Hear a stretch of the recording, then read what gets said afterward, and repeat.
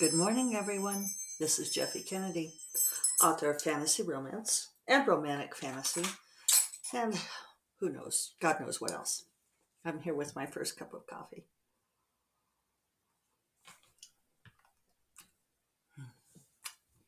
Today is, oh, wait, say it with me. Today is Friday. Woo! Thank you, Leo Kennedy. January 28th. And if you are on video and you can see on the widescreen, I think when I put it on Instagram, it goes to the cropped screen. But if you can see on widescreen, you can see out my window that it's a very snowy landscape this morning. Not deep snow, it would have been, and not a very wet snow, but snow nevertheless. Any moisture is good moisture. It's funny because on Tuesday night, we were forecast to get 2 to 3 inches of snow, and we got barely anything, just like a little skiff, less than this. And then last night they'd said little to no accumulation. And of course, at 8 o'clock, 7 o'clock, I look outside and it was just blizzarding away. And yeah, far more accumulation. Forecasting. What can you do? People are always trying to predict stuff, right?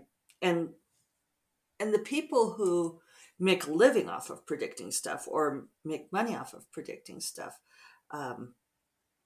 assume a certain mean of confidence, right? Because they want to be able to confidently predict stuff and convince other people that they know what they're talking about.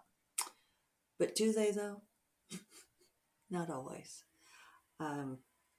Maybe it's one of those things that people believe that if they repeat their opinion frequently and loudly and confidently enough, that then they will persuade other people of the correctness.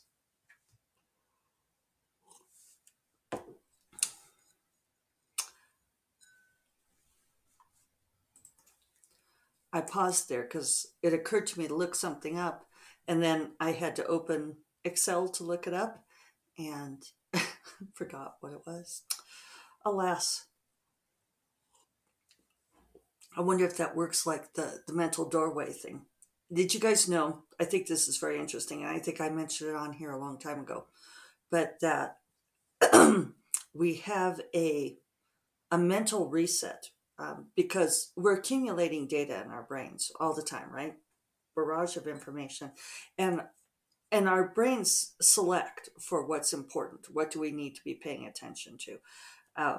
It's our brains are really a fine-tuned filtering mechanism, picking out signal from noise. What's important to pay attention to.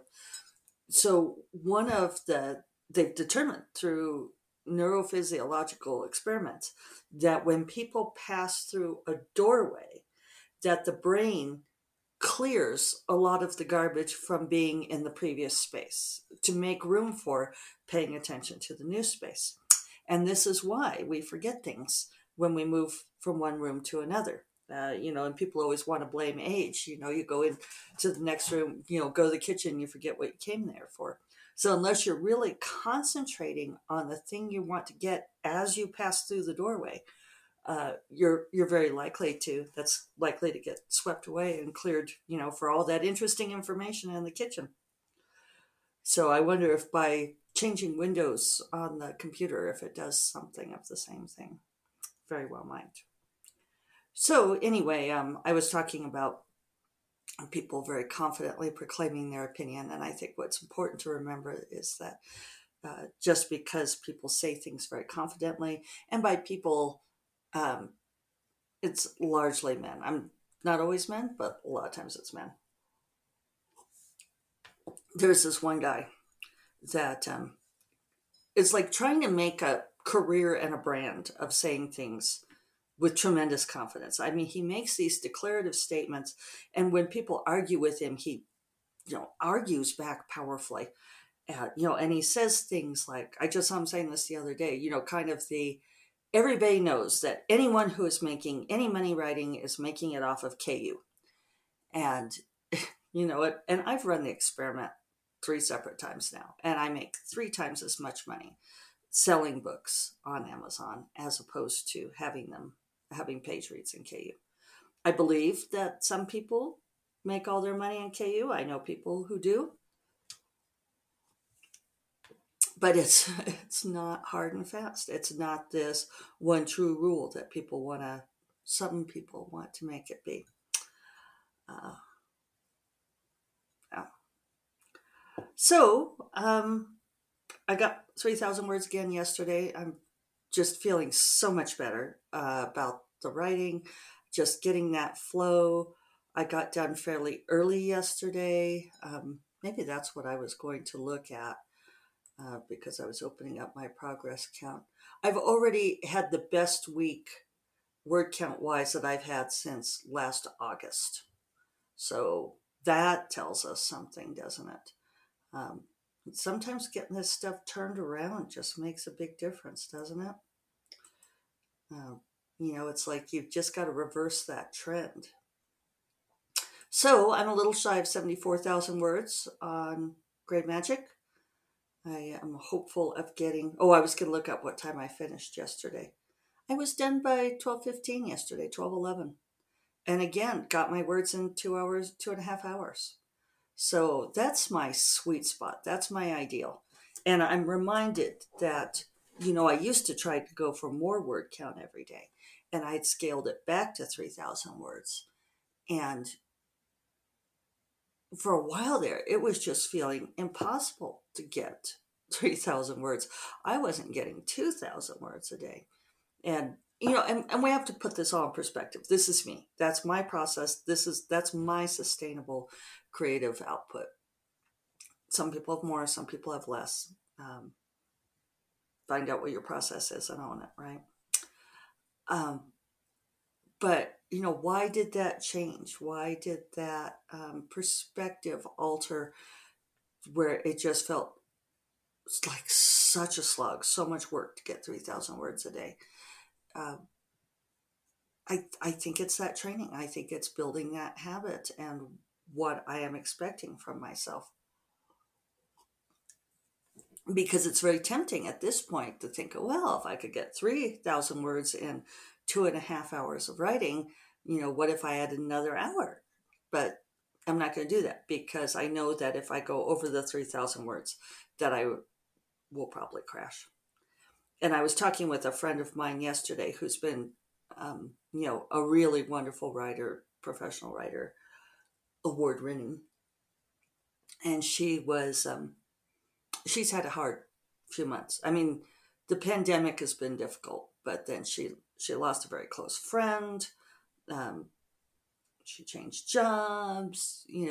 I told her, we were chatting yesterday, and I said, like getting a new job alone is a major life stressor. Losing someone close to you is a major life stressor.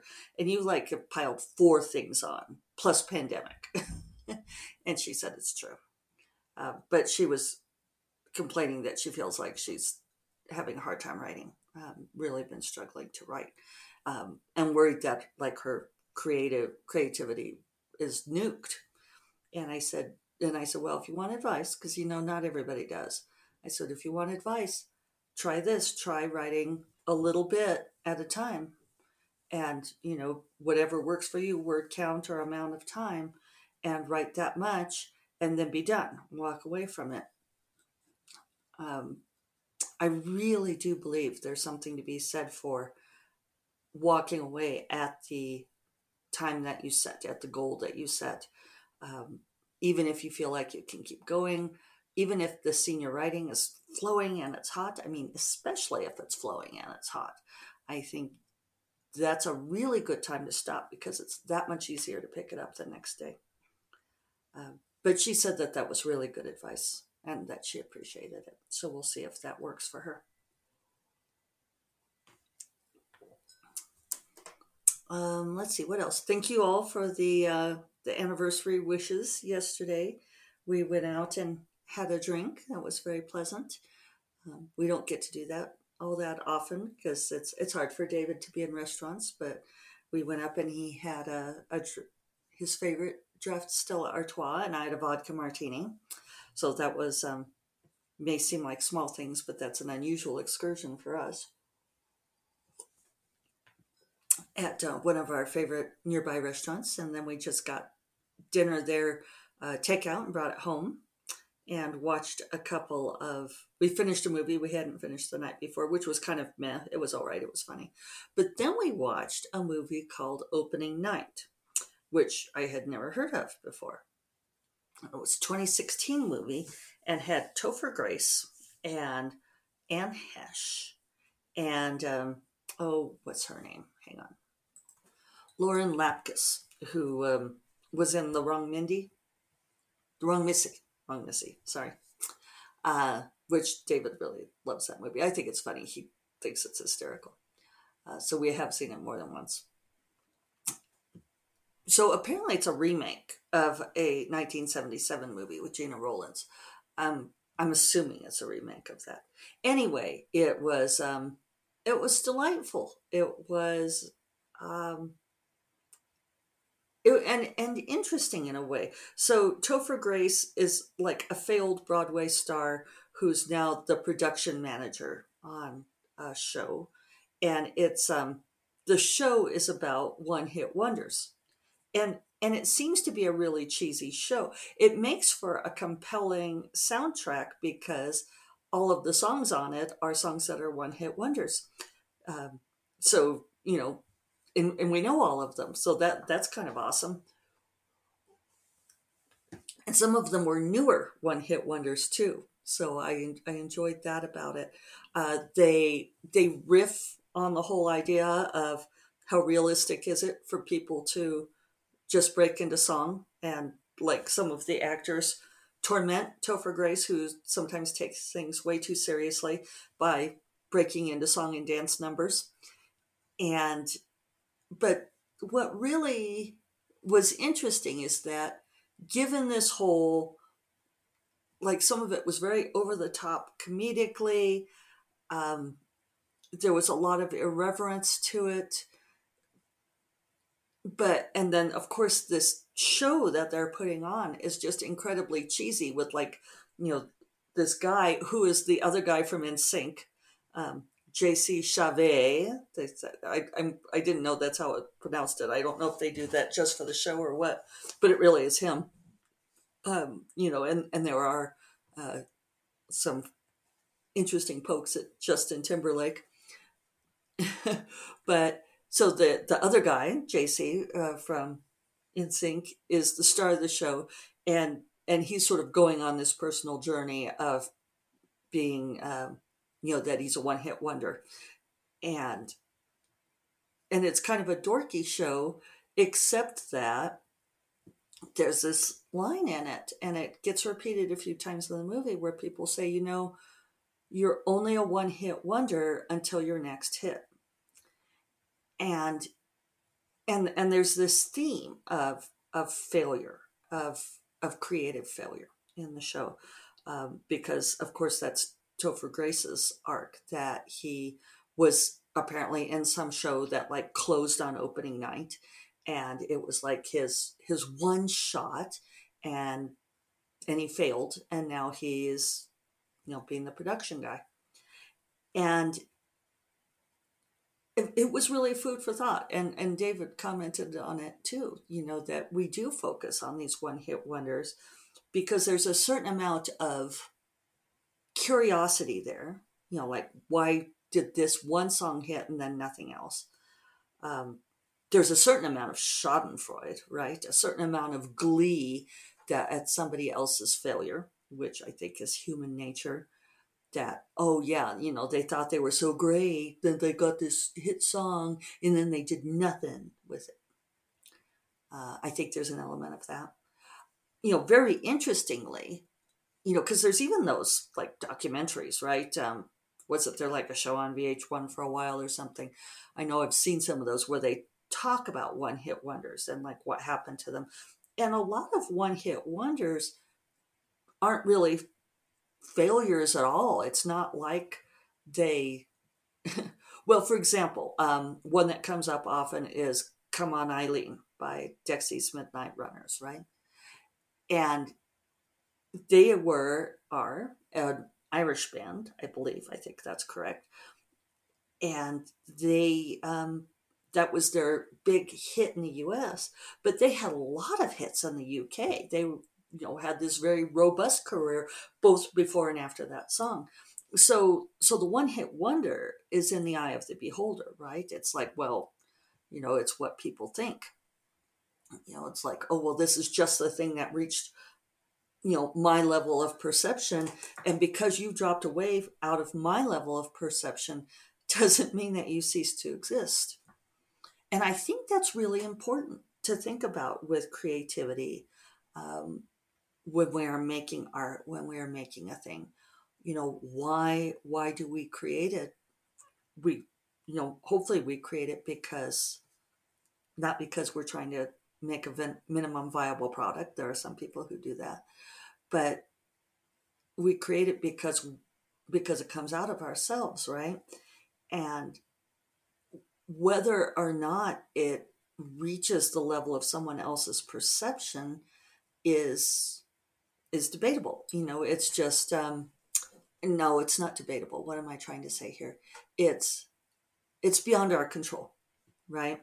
And maybe this, what I'm saying is the significance of that is debatable. uh, what defines a hit?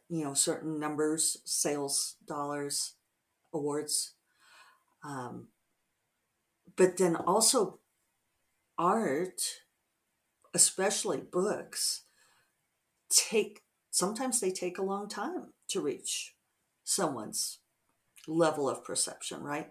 So here's this movie that was a 2016 movie that just reached my level of perception at 6 years later. um, you know we talk about sleepers, things that take a long time to grow and permeate through a culture.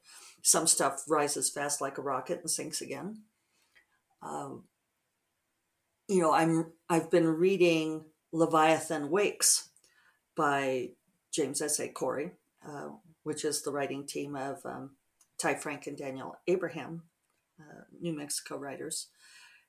And I'm very late to the party on this, right? But here it is, reaching my level of perception. The Expanse has been a I don't know if it's, I mean, again, a hit show. It's been a successful show. They got their full run of seasons on a streaming service here near you. I don't know what it was on, but maybe I'll look. So you can watch it on Prime. It's an original. Amazon original. I don't know if it started out that way. So anyway, I've been reading Leviathan Wakes because my friend Jim Sorensen said that he thought I'd like it. I do like it in ways. I'll have to give my complete review later. Um, it is, I understand why it's been so popular, why it's such a popular book. But the first book, Leviathan Wakes, and it's a space opera, science fiction space opera. Mom, you guys probably would not like the series. I mean, you could try it, but I suspect you would not like it. Um, but this book came out in 2011, right? And it's now a 9-book series. So I'm kind of, what my next question for Jim will be like, am I going to read all 9 books? I love that I ask my friends this. Tell me, am I going to read all 9 books? Will I be happy if I did this? It's a considerable financial investment at this point too, because like the first book is $10 for Kindle. Orbit, thank you. Why are you charging so much for Kindle books, Orbit? And then like the more recent books are $15. So I don't know, 8 books at $15. Meep. I guess I could try getting them from the library, but then, yeah. Well, anyway, I won't involve you in my contortions on this. I buy books, that's my thing. Is that's part of my supporting writers and supporting the industry is I buy books. But it's not wrong to get books from the library. You're still supporting writers. I just like to believe in buying them. Anyway, um, I must have had a point there about Leviathan Wakes. Oh, just that it takes a while to percolate, right? To reach a certain level where someone picks up a book and reads it, and it's got like 12,000 Amazon reviews. So a lot of people read it before me that elevated it to a point where it became a TV series.